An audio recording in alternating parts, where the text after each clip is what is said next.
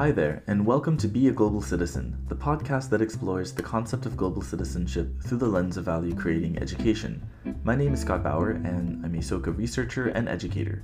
I hope you find the discussions, stories, and insights on this podcast to be valuable and inspiring as we strive to become global citizens who are committed to living a contributive life. Today on the podcast, I spoke with Nir Froimovici about his thoughts on global citizenship. Nir is a product manager at Microsoft and also teaches computer science at a public high school. He is originally from Israel and now lives in Seattle, Washington. He talks about the importance of education that instills a drive to learn about the self and the world.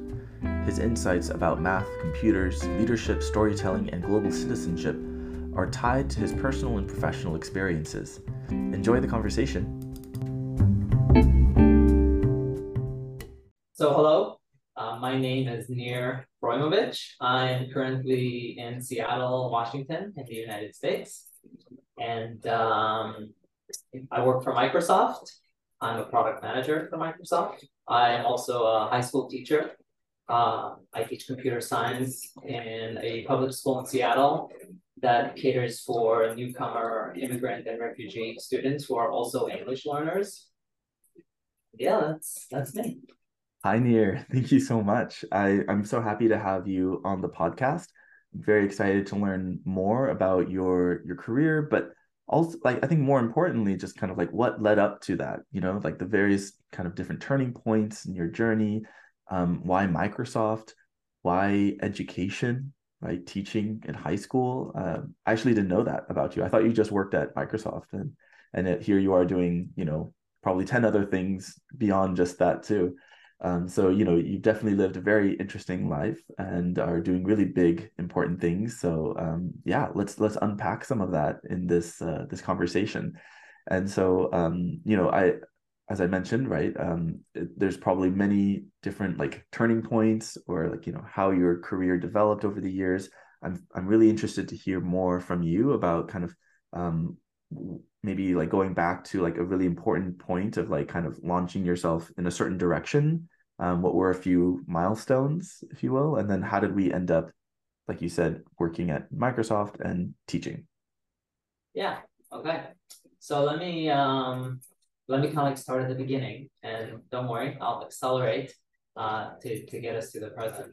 So I'm originally from Israel. I was born and raised in Israel to Romanian Jewish immigrants. So I'm first generation in Israel. And I went to the Israeli military, as people do in Israel. And this is where I got my first exposure to computers back in the mid-90s, which is kind of funny to think about. After I got out of the military, like a lot of Israelis, I did a trip abroad. For me, it was the United States, which is a little bit uncommon. It's usually South America or Asia.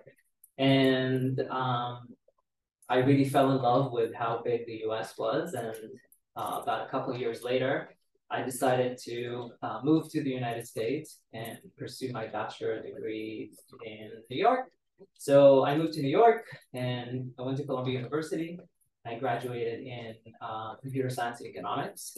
I have to mention, just given the date and the month, that I was actually in Manhattan on September 11th, 2001. I was just beginning my sophomore year. That was a pretty interesting, devastating time to be in New York.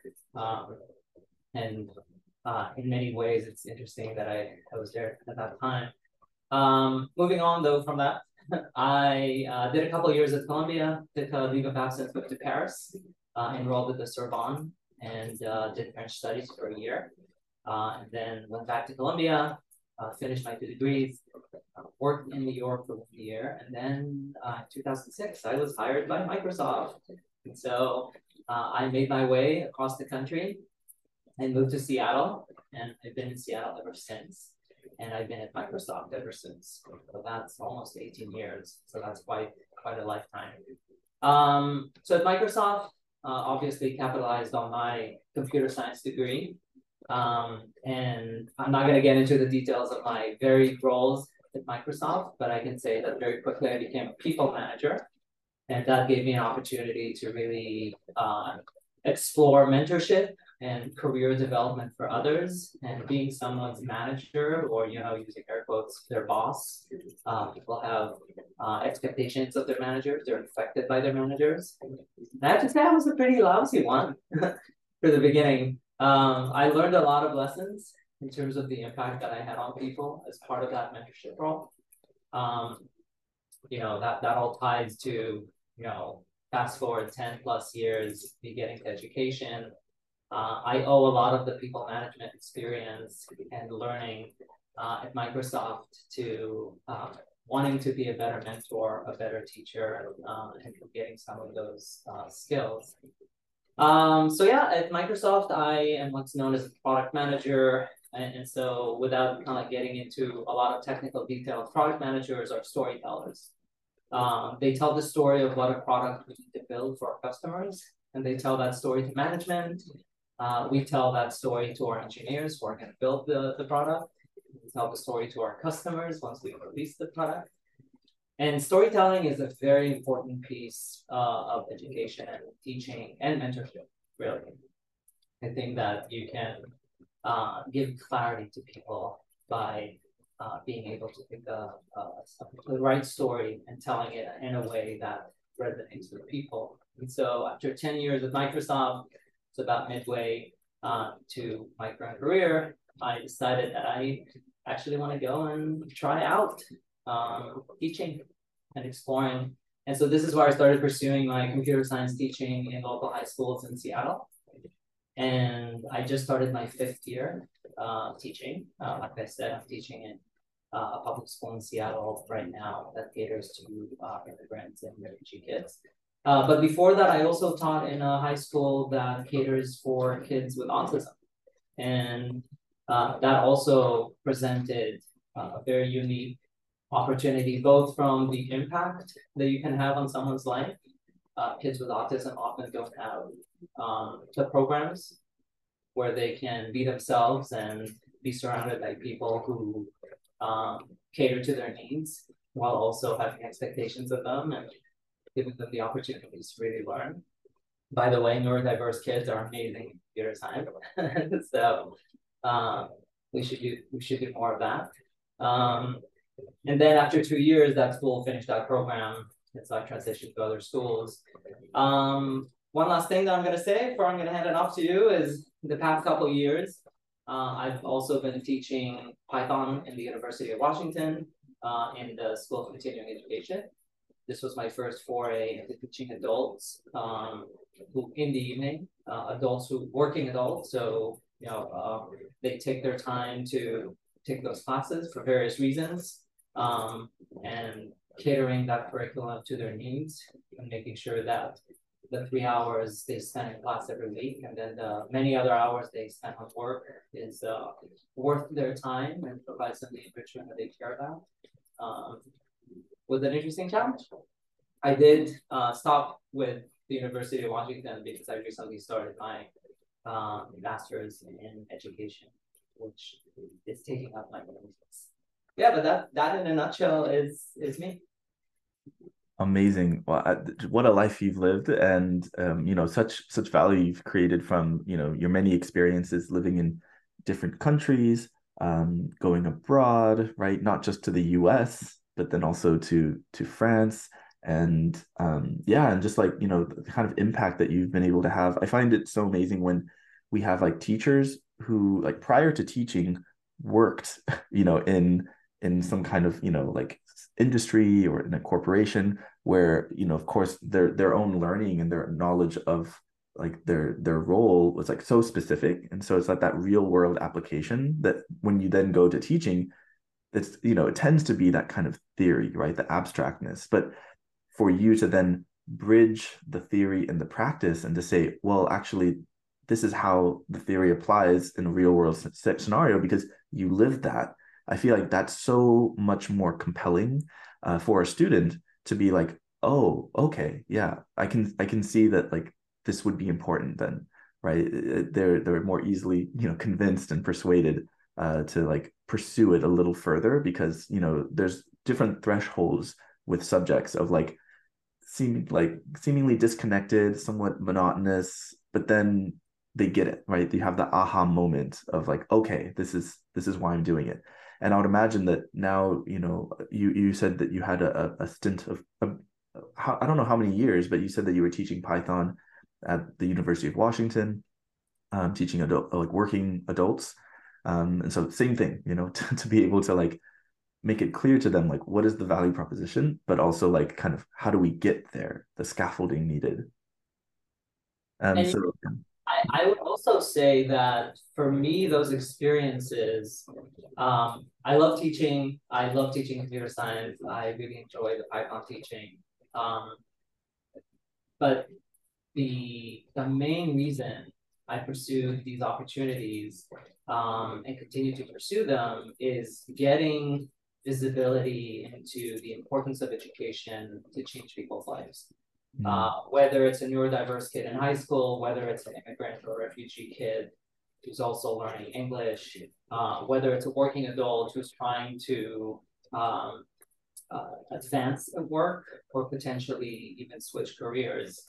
And I'm mostly interested, and I think this interest was validated tenfold, right? In those systems that exist to build those programs so that those kids, those adults have somewhere to come and transform and learn. Um, and so just in full transparency, my ultimate goal is not to be a teacher. I will always be a teacher because that's something that I enjoy. But when I'm thinking about, hey, I'm information gathering for how do I go and build those scalable systems of education that would deliver those positive outcomes to those working adults, to those high schoolers. And that is where I tie my Microsoft experience, where I've spent several years delivering large-scale, multidisciplinary solutions that are resilient, that are durable, that are global, that will outlive me and my career at Microsoft, but do that in the field of education. And that is ultimately where I bring kind of like the skills that I've learned at Microsoft and that I enjoy practicing, and the things that I implicitly care about, like delivering positive education outcomes to people. Now, positive education outcomes that's the subjective part. That's where, I mean, I don't know if we want to get into it here, but you can ask how do you define a positive educational outcome? And I think that there's a wide variety, and different people in education, I'm starting to learn, have different goals for how higher education, for example, can and should change, transform people, citizens, and so on. Well, that's amazing. Thank you for sharing that kind of like, window into like what is to come in your career. And you mentioned the word impact, right? Whether that be your impact at Microsoft, your impact on the individual lives of your students, but then now thinking more at like a systems level of what kind of like positive impact within education can I provide. And I think a lot of like what we think about as positive educational outcomes that you mentioned stem from our own personal experiences. So I would imagine that you have your own conception of what that means, and what that is very much influenced by what you've experienced, dating back to when you were growing up in Israel, what your experiences were like going through the military, coming to the US, going across the country, many other travels that you've probably done, for both work and for, personal reasons and for fun. And so, I wanted to kind of hear a little bit more about that because, you are a storyteller, like you said, right? And I think that's also really fascinating too. I would love to hear more about kind of what storytelling at Microsoft really means, from your experiences with having different products. But yeah, like going back to yeah, like maybe your parents, right? You said they were both immigrants from Romania and moved to Israel. What would you say is like a positive education outcome, if you will, when it comes to when you think about your parents in terms of like what they instilled as like a value for you, that you still remember and still kind of have as like a pillar? Yeah, that's an easy one. And I think anyone listening who is a child of immigrants, especially first generation immigrants, is probably, I'm guessing, is going to find this familiar. So it's a little bit of a double-edged sword. I would say that education in my family was number one. It came before anything else. Like it didn't really matter if I didn't have friends, if I was miserable, as long as I was getting good grades. Mm. And that created this loop where getting good grades and being successful academically gave me validation at home, and gave me also an excuse not to maybe necessarily deal with other problems of childhood and young adulthood, because there was this like de facto definition of success that I've achieved. And so switching to the other side of this of the blade, right? But it also gave me it taught me how to learn. And when you learn, you understand the world better, you get agency. Knowledge is agency. Mm. And for me, when I'm thinking about math, when I'm thinking about languages, when I'm thinking about computer science, there's a lot of power in understanding how things work behind the screen, as it were. And so for me, education always was a very important empowering tool. And going to Columbia, going to the Sorbonne, getting exposure to the curriculum, the faculty, the student body, it was enriching beyond anything I could think of. And so even when it was really difficult, the ability to go learn, which for me translated to better understanding the world and therefore better understanding myself in the world, was just and continues to be very empowering. So I would say, yeah, my sisters who were not, as good students as I was, suffered for that. And as the little brother who liked to rub it in their faces, we had a lot of good times about that. We're very close. Of course, you had to as a little brother, right? How many sisters did you have? Do you have? I grew up with three older sisters. One of my sisters passed away when she was 32 from cancer. Oh, Uh, wow. I'm sorry. it's definitely a bummer. But that's life. People get sick and they die. And I was there for her in her last days. So I'm very grateful for that. Mhm. Well, you'll always carry the memories of rubbing in her face your good grades. So cherish Exactly. cherish those memories. Exactly. Um, but yeah, I really resonate with what you were talking about. Immigrant parents. I have one, my mom, who also is a listener on my podcast. Shout out to the mom. And yeah, I always felt the similar sense that like education was very important. It was always a priority. Definitely, if not number one, maybe number two, right? Maybe health, maybe number one, right? I mean, any parent, right? There's many priorities. Let's just say there's a certain category at the top, and yeah, so there's always this sense of like, yeah, through learning, I mean, through education, you can appreciate learning, and going to such premier institutions like you mentioned, like with Columbia, and learning how to learn, and then learning with a purpose of why it is you are engaged with your current interests and what your passions are. I think that's also very important, and it's clear from your story that one of your big interests has been with computers, right? And you mentioned that you first got exposed to computers in the military. Like, what could you share just briefly, like what was that like? Did they ask you to do something with computers, and what about computers fascinated you from the get-go? Yeah.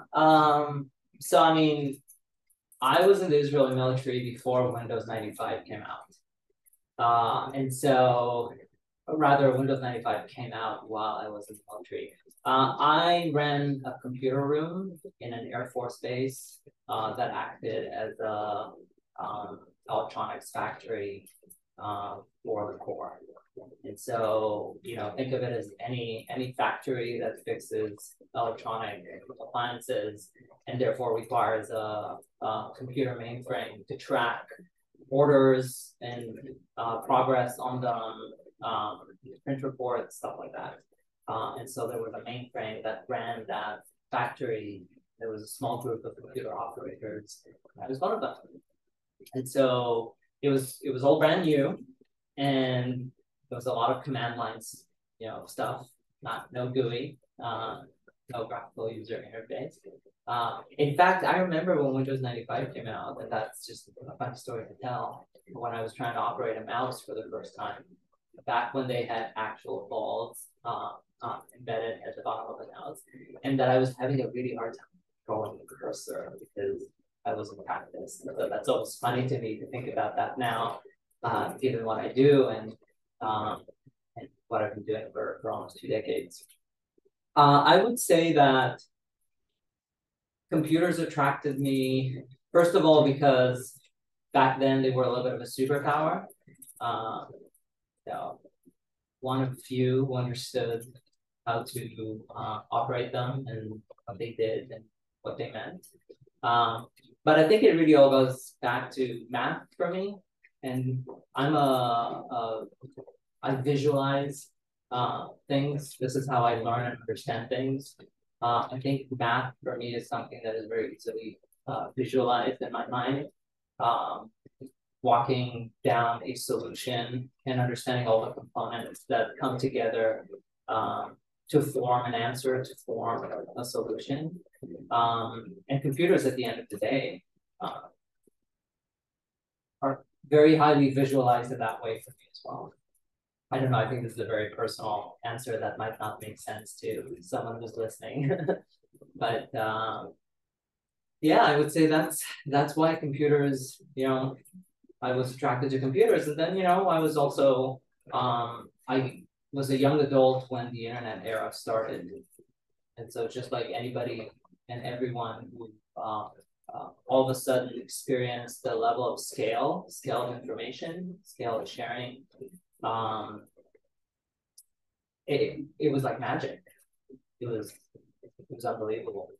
I think a lot of younger people, maybe you are one of them, who basically like always knew the internet. Being there, moving from, I remember using a rotary phone to seeing the internet connect us in the way that it does. I mean, it changed the world. It's still changing the world. And so that was an immediate like, yes, I want to be a part of that. And understanding it and being able to learn it and know it and act in it and with it was very intoxicating. And still is, actually.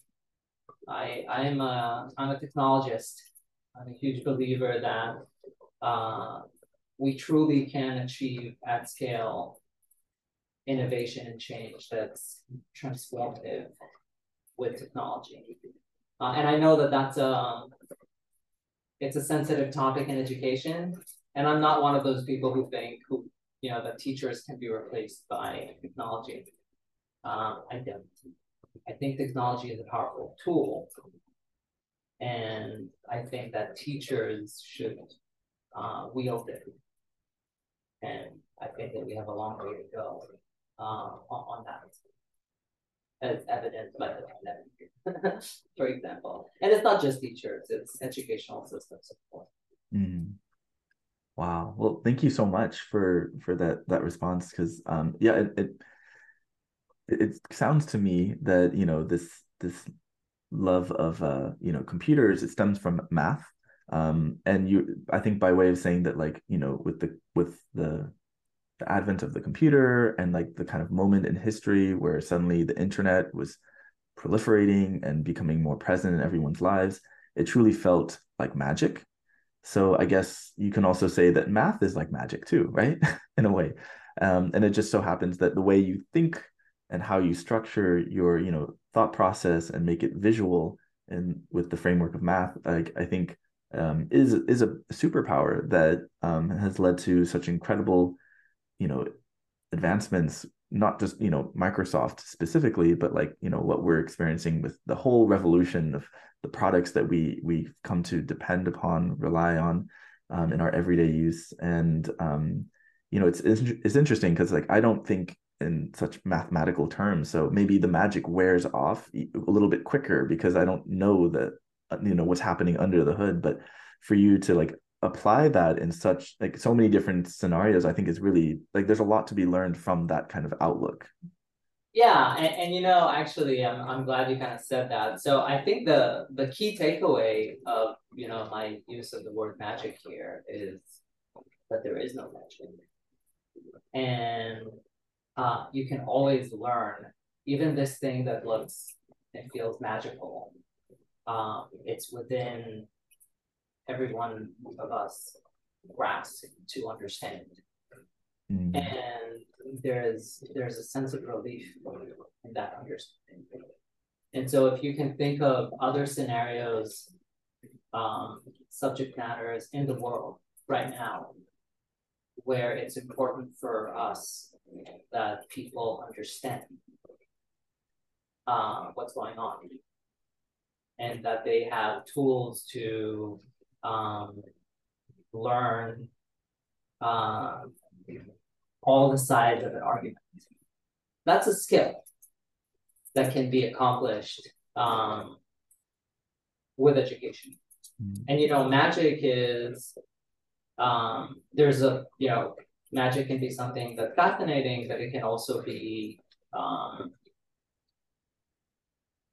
our psychology as humans, our need for identity, and our great strength, which is also a little bit of a weakness, our ability to strongly believe in something blindly, gets us to do a lot of things together en masse. We can accomplish amazing things that way, but it also gets us stuck en masse, which gets in the way of us accomplishing big stuff. And so I think that for me, learning is, if you encounter magic, go understand how it works, because there's always an answer. And to have that curiosity, right? Yeah, exactly. That's very important. And I really appreciate what you said about that, because I think everyone has an inherent capacity and drive to want to learn. Everyone experiences, I would say, universal existential questions about like what the phenomena around us, like why is it doing what it is doing, what happens, different stages of life. And we can see that there's always these questions that drive certain behaviors and actions of ours. And and so again, highlighting how education is everywhere, and the process of learning is not magic in itself, but it requires a lot of hard work, and it requires certain structures, right? Different frames to approach it. And I think not just with what happens in a classroom, but also what you experience outside of the classroom is very important. So I know, you mentioned that you left Israel and you decided to come to the US. You had experiences, at university.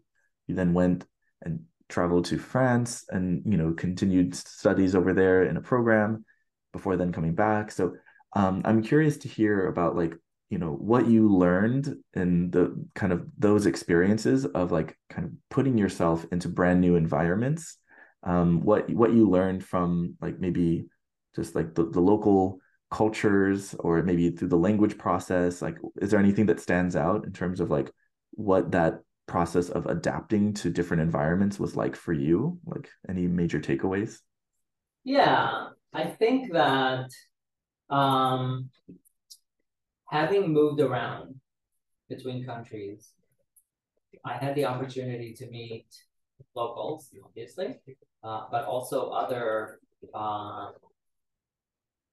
I'm going to use that term, global citizens, who move around or basically came here from another country, wherever here happens to be. And I find that there's, to simplify things, there are two groups, right? So the one group is people who hold on to their origin country identity very strongly. And so I'll use Israelis as an example. A lot of Israelis in the United States, they're only friends with Israelis. They only consume Israeli media. They shop in Israeli stores that sell Israeli brands. And they're not in Israel, but they have a strong sense of an Israeli community, which I completely understand. And in no way this should be taken as criticism. But that is the way that they adapt. They adapt by basically creating a simulation of health. And that is very powerful. And it's a great way to adapt practically. It is not the way that resonated with me. I think that for me, adaptation was the shattering of my identity that was developed in Israel and the formation of a new identity that is more about me and my experiences, which made it easy for me to be in New York, be in Paris, be in Seattle, or wherever I travel, without trying to curate my interactions with the locals.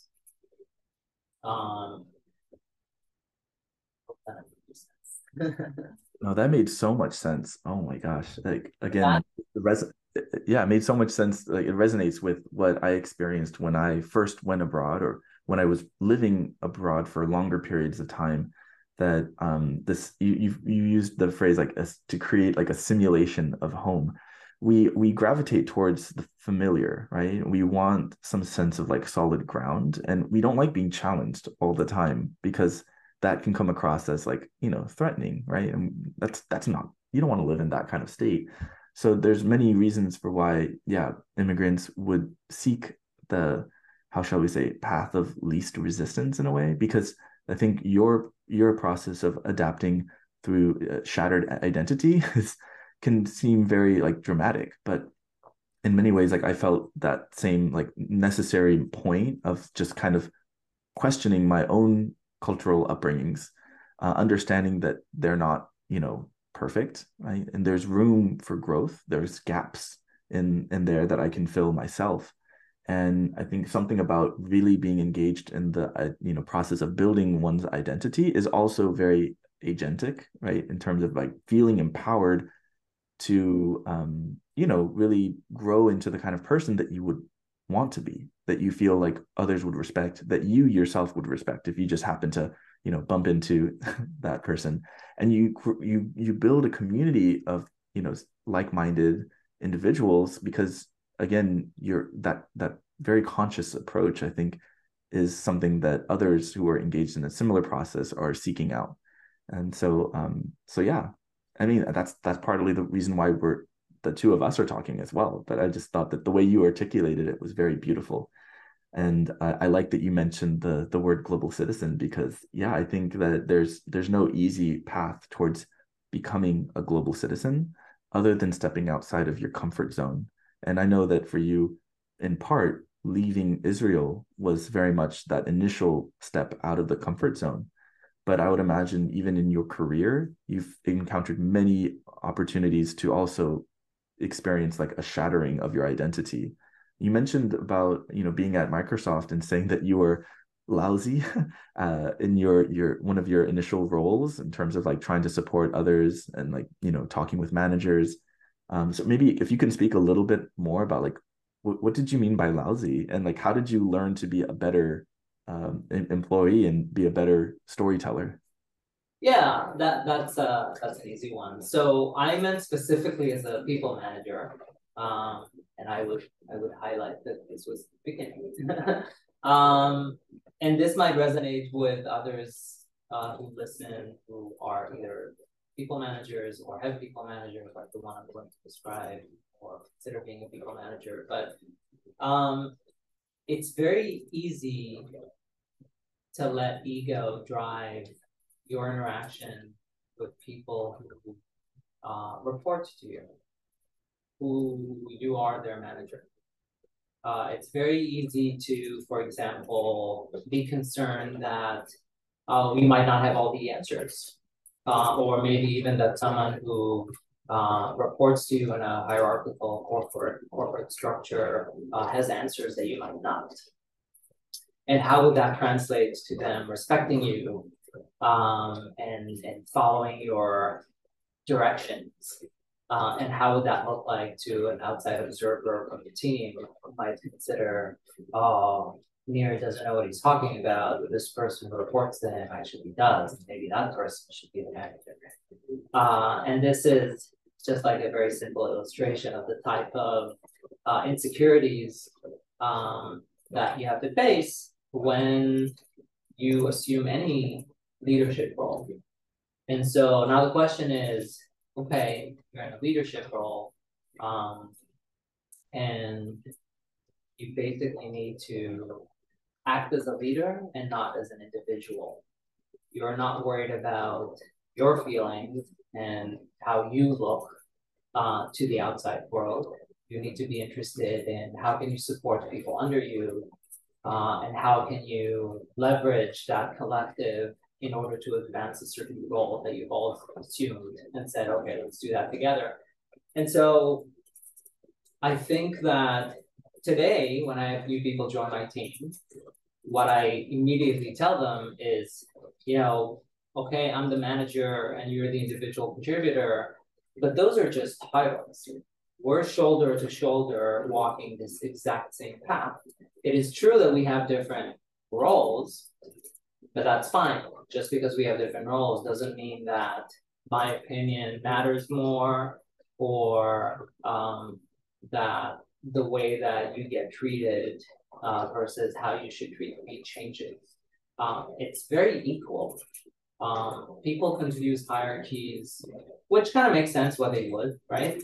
But they confuse hierarchies for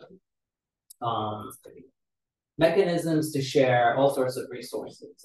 Those resources could be respect, or the right to speak, or the right to disagree, right?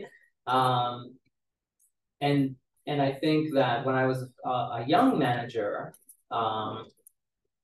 I very much led from the perspective of how does this benefit my career, or how is the situation making me feel about myself. And that ignored a couple of important things. It ignored the fact that people who worked in my team did look up to me to help them. Because again, I had a role to play.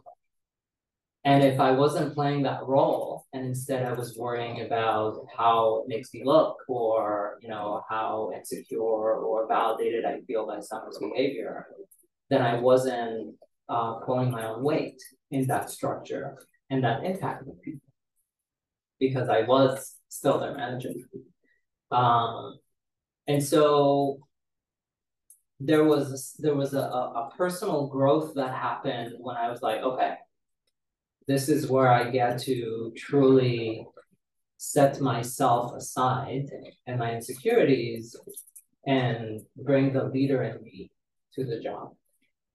And that has never worked perfectly. So when I say that I was lousy at the beginning, what I mean is that I was mostly operating from ego and less from a leadership stance. And I think that has significantly shifted in the other direction, although ego is always there. And so I think self-reflection is really important because at the end of the day, And I tell that to people on my team as well. I kind of like wrap up with that.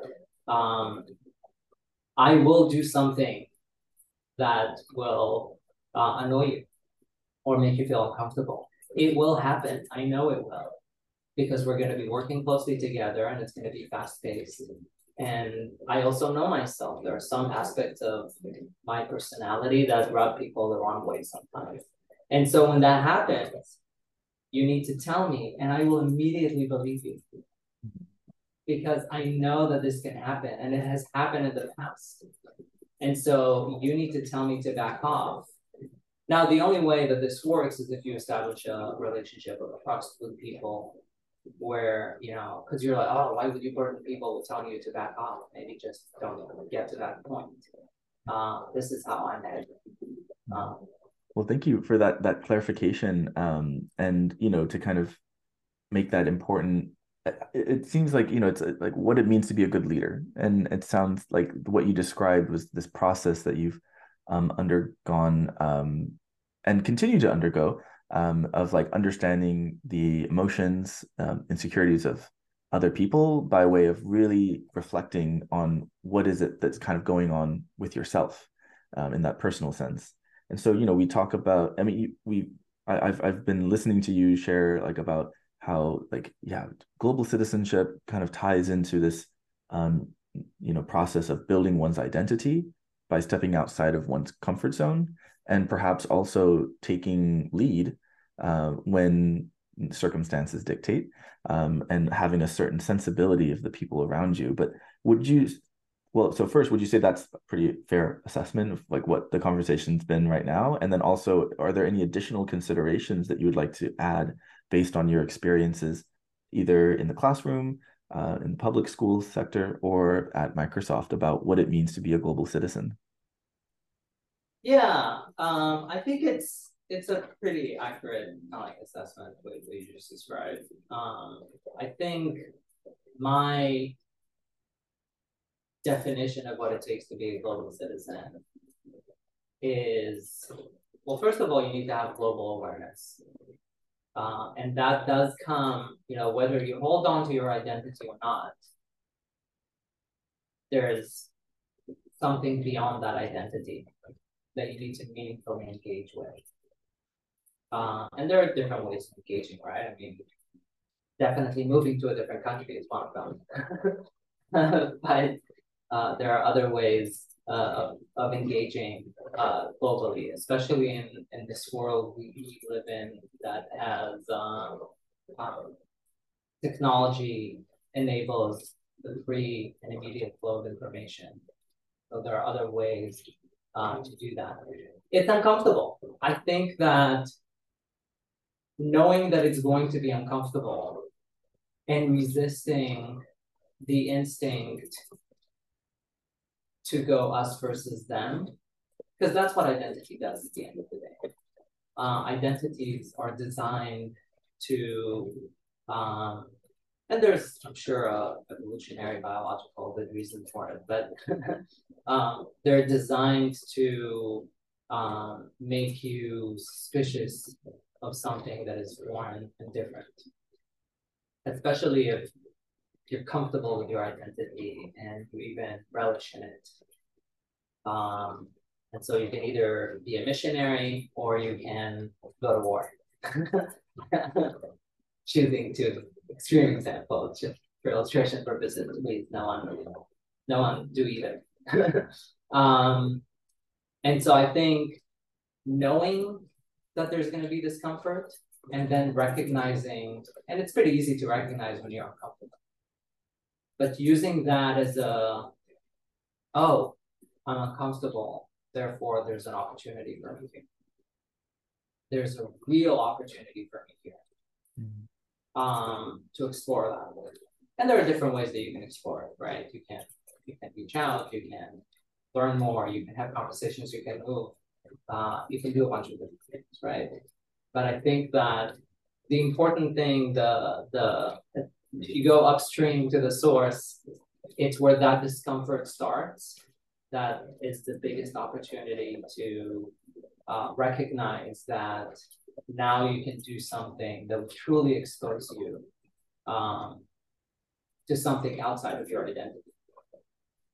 Wow, I like that a lot. Like it's like facing, like recognizing the discomfort that you experience, confronting it, transforming it to then understand that it was all for this new like this opportunity, but this like new vista that was previously hidden away from you that leads to yeah, the kind of like zest for life that we're all looking for, right? Maybe it's novelty, maybe it's deeper understanding, maybe it's that self-awareness of like But wow.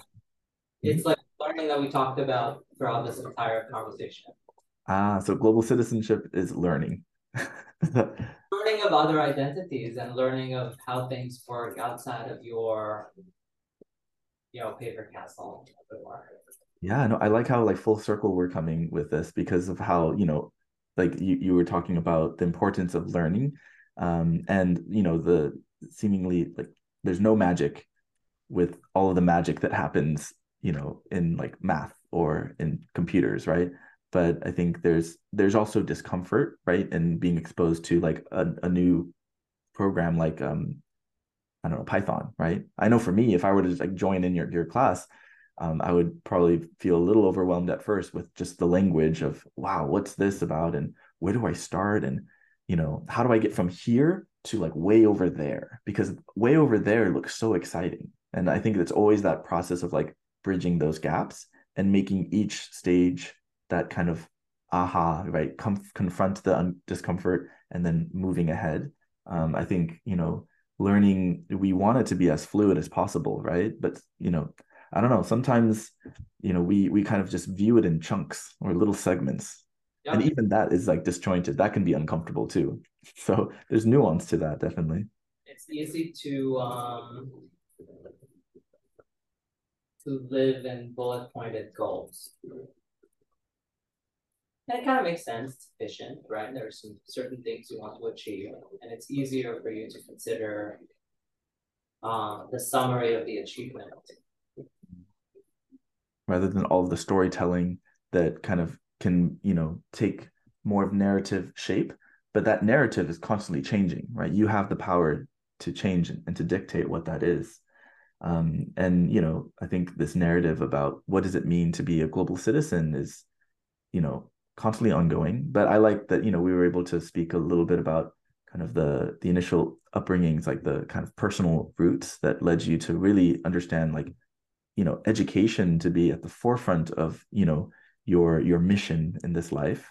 And it's just fascinating how that's led you to a place like Microsoft where there's lots of learning happening all the time, but it doesn't happen just out of nowhere, right? It requires the kind of like leadership, the right kind of like facilitation, and the right kind of self-checking of like where am I at in terms of my ego and how that's conflicting with certain agendas to kind of grow together with your team, right? Because as you said, you definitely grew a lot in this time at Microsoft, and rightly so, because I feel like at a place like Microsoft, you have to constantly be keeping up and being just ahead in that process to really be at that forefront of like cutting technology, cutting edge technology. So good on you. And we are kind of coming up to the final minutes of our conversation. Unfortunately, there's so much more that we could dig into. It's been so fascinating and very insightful. So the last question that I like to end on relates to any book or film recommendations, something that perhaps you've read or watched recently, or something that you always go back to. So any thoughts about that? Yeah, so I was kind of like thinking about a movie that I want to recommend in the context of global citizenship. And one movie that came to mind, it's called Walk on Water. It's an Israeli film, like a joint Israeli-German production. It's from 2004, and I love the film because it's very multifaceted. Um, it involves Jews and Arabs, Jews and Nazis, the Holocaust and the state of Israel, um, heterosexuals and homosexuals in queer society, and the general kind of like macho structure of Israeli society. And so that's where, I'm only gonna say that. I think everybody can go and read the synopsis online. But what I love about it is it brings all those identities of the Israeli, of the Jew, of the Palestinian, of the Israeli Arab, of the first generation World War II German person, of the next generation of Germans who are contending with what happened in World War II and the Holocaust, and the state of Israel and its existence and how it's perceived by Israelis. And it just brings it all together while being very inclusive of the queer community as well. And so there's just something about it that is so multifaceted and complex, but done mathematically very artfully. Just brings it all together in a way that works very, very perfectly, while also being, a good movie. Well, it sounds amazing, and I definitely want to watch it later. So thank you so much, Nir, for that recommendation. And again, it's just been so wonderful getting to know more about your story, done beautifully, right? As the storyteller that you are, to provide this kind of insight into what your thought process has been, where your major spurts of growth occurred, and how that does not end at this current moment, but actually is like kind of another launching point for you to do even bigger things that ultimately will lead to a more harmonious and hopefully happy society as they engage in their own process of learning and understanding themselves through identity formation and building. So thank you so much. And I wanted to give the last few words to you to just wrap up our conversation. So any last thoughts? Yeah, well, first of all, thanks for having me. This was fun. I also enjoy your podcast. I listened to other interviews and I thought that they were great. Yeah, just thank you for giving people the platform to talk about their global citizenry. And I hope that this makes some people think about, the double-edged sword of identity and how to harness the power of learning to change the world in the way that you want to change it. Thank you so much, Nir, for being on the podcast with me. I really enjoyed learning more about your thoughts on global citizenship, as well as education more broadly, how it ties back to your values from your Romanian immigrant parents, about how important education was, how it is an empowering tool to better understand the world, to better understand yourself, and your journey of going to the US, of learning more about computers, pursuing your interests in math, finding your way to Microsoft. But I think the way that you explained the activities, the roles that you played, really highlight your constant process of learning, of reforming, of bettering your sense of self and identity, and through those actions, being a really good role model for those who are also striving to be better versions of themselves and, dare I say, global citizens. So thank you so much for engaging in this conversation, and hope to have you on the podcast again soon.